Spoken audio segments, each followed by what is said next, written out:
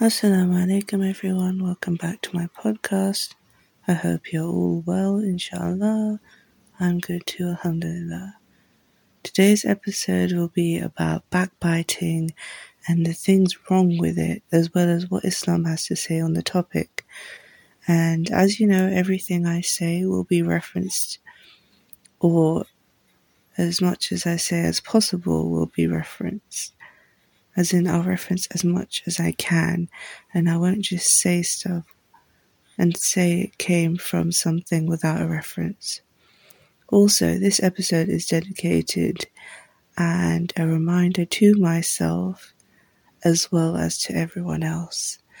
Now, reminders can still be given if it's something that you're not good at, because you can remind yourself and you can remind other people too. So we can all try and learn and better ourselves together. Now, backbiting by definition is when we talk negatively about someone behind their back, as in when they're not around. Whether they are Muslim or not, that doesn't really matter, because you can still backbite a non-Muslim, you can backbite a Christian, a Jew, you can backbite anyone. And an example of this would be if you heard that someone failed their exams and in response you went and told everyone about how they failed and how dumb they are, and you made up lies. Even if they're not lies, you just made stuff up. Or even if you didn't make stuff up and you just said that they failed because you think they're dumb, you think they're this, you think they're that. It's not right. Making that person look bad in everyone's eyes just because you feel like it'll make you feel better about yourself. Now that's backbiting. People who backbite others are usually not like that to the faces of the people who they talk bad about when they're not around. These people love to gossip, but when they're in front of the people who they talk about, they show themselves to be nice, kind, the complete opposite of how they actually are when the person isn't around. They're hypocrites in all honesty. And I know a lot of us struggle with backbiting, especially us women. I know, but you have to admit that women do talk a lot, and it does lead to sometimes talking about things that are not good and spreading rumours that are not true by accident, unintentionally. But it happens when you just talk a lot. And it's not good for us, it's not good for our religion. And our beloved Prophet Muhammad ﷺ frequently talks about the dangers of talking negatively about others and the dangers of just talking too much. The Quran itself tells us not to backbite others. It says, "O you who have believed, avoid much negative assumptions. Indeed, some assumptions is sin, and do not spy or backbite each other. Would one of you like to eat the flesh of his brother when dead? You would detest it, and fear Allah. Indeed, Allah is accepting of repentance and merciful." It first says that some assumptions are sins, so only the bad ones. Then it tells us to refrain from spying and backbiting on others. After that, it compares backbiting to cannibalism, finally calling you towards repentance. Now, let's just have a quick minute to think about how backbiting has been compared to eating the flesh of a human being. It's been compared to cannibalism. That sentence alone shows us why we should avoid backbiting. It's compared to cannibalism, which is known to be impermissible in Islam, to the extreme. We cannot at all. It's haram. And in most countries, not just Muslim countries, but other countries, pretty much most religions across the board and cultures also refrain and call this a major sin. It's not just Islamically wrong, but a huge moral no for most of the world, even atheists alike. This is such a severe thing to be compared to. This just goes to show the importance of not backbiting and not speaking about others in such a negative way. It doesn't matter if you are speaking the truth about someone with your negative talk, it is still backbiting. In Riyadh Salihin Hadith 1523, it says, Abu Hurairah said, the Messenger of Allah ﷺ said, "Do you know what is backbiting?" The companion said, "Allah and His Messenger know better." Thereupon he said, "Backbiting is talking about your brother in a manner which he dislikes. It can be said to him, It was said to him, 'What if my brother is as I say?' He said, 'If he is actually as you say, then it is backbiting. But if that is not in him, then it is slander.'" From this hadith you can see that it doesn't matter whether or not what you say is true. You will sin regardless. If it's true, then you will get the sin of backbiting, and if it's not true, then you will get the sin of slandering. You cannot win either or way, so it's best not to say anything bad about anyone behind their back. It's best to refrain speaking about others negatively behind their back. Now, the Prophet Muhammad ﷺ always tells us through narrations in hadith on how our speech needs to be good and not excessive. As Muslims, we believe that we should have good manners and behavior, both with Muslims and with non-Muslims alike.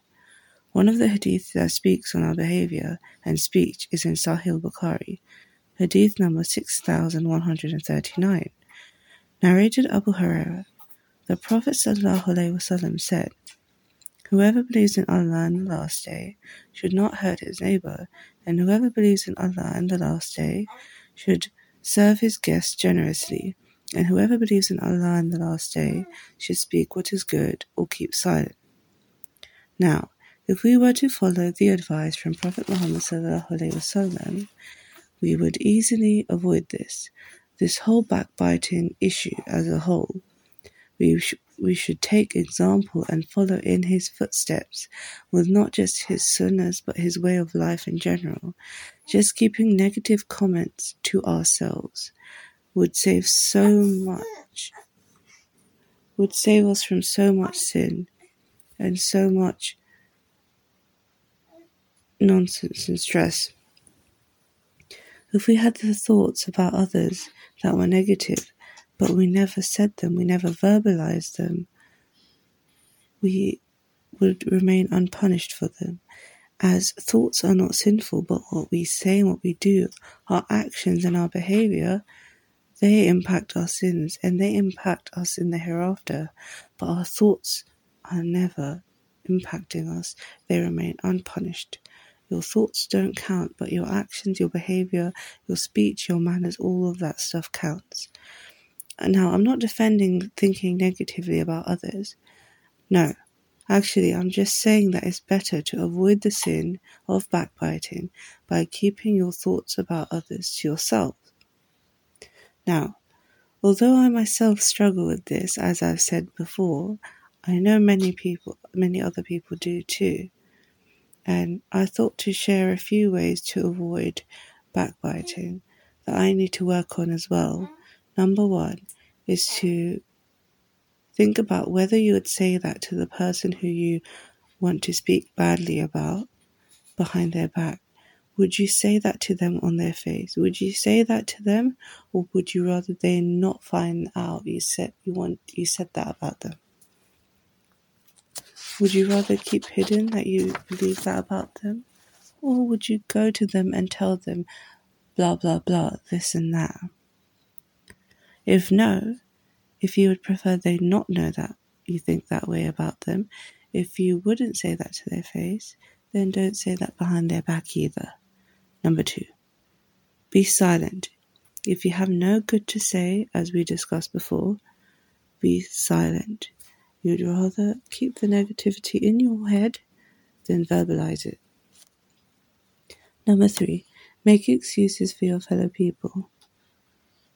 There is a hadith about making excuses, but I don't quite remember it, so I won't be mentioning it, as I don't want to spread any misinformation. But in Islam, we are told to make excuses about people. If you see something, always make an excuse. If someone smells like alcohol, for example, assume that someone threw some of them on them, or maybe they passed by an area that smelled like alcohol and it absorbed into their clothes. If they don't wear a hijab properly, then assume they don't know better or that they're a new Muslim. Always make excuses for others. Number 4, fear Allah and the Day of Judgment. Allah knows all we do and say, so do not go against His commands and backbite. This big sin of backbiting will come and stand against you as a major sin on the Day of Judgment. And we don't want that. We want to get to Jannah with flying colours. We don't want any major sins or even a bunch of minor sins or any sins in our way to our goal, in our way as a hurdle to the goal of going to Jannah. We need to try our best, and not just in this area but in all areas of our deen, and especially hard with the major sins, as they really can destroy our akhirah. Inshallah, we are all saved from backbiting and its harmful impacts on us in this life and the next. Anyways, I know it's a very short podcast, but I wanted to keep it short and sweet, to the point, and not here and there, as I haven't uploaded in a while, so I wanted to make sure I could upload something. I hope you enjoyed this podcast, and inshallah you learned something new. And if you haven't learned anything new, inshallah it's just refreshed your mind and reminded you about how sinful this whole backbiting ordeal is. I just hope you find it somewhat helpful and beneficial. And if you would like more Islamic content, then do check out my Instagram, which is by the same name, Farah Talks with 3 S's. I do not post often, but when I do, I try to. Well, most of the stuff I post, I just try to make it beneficial.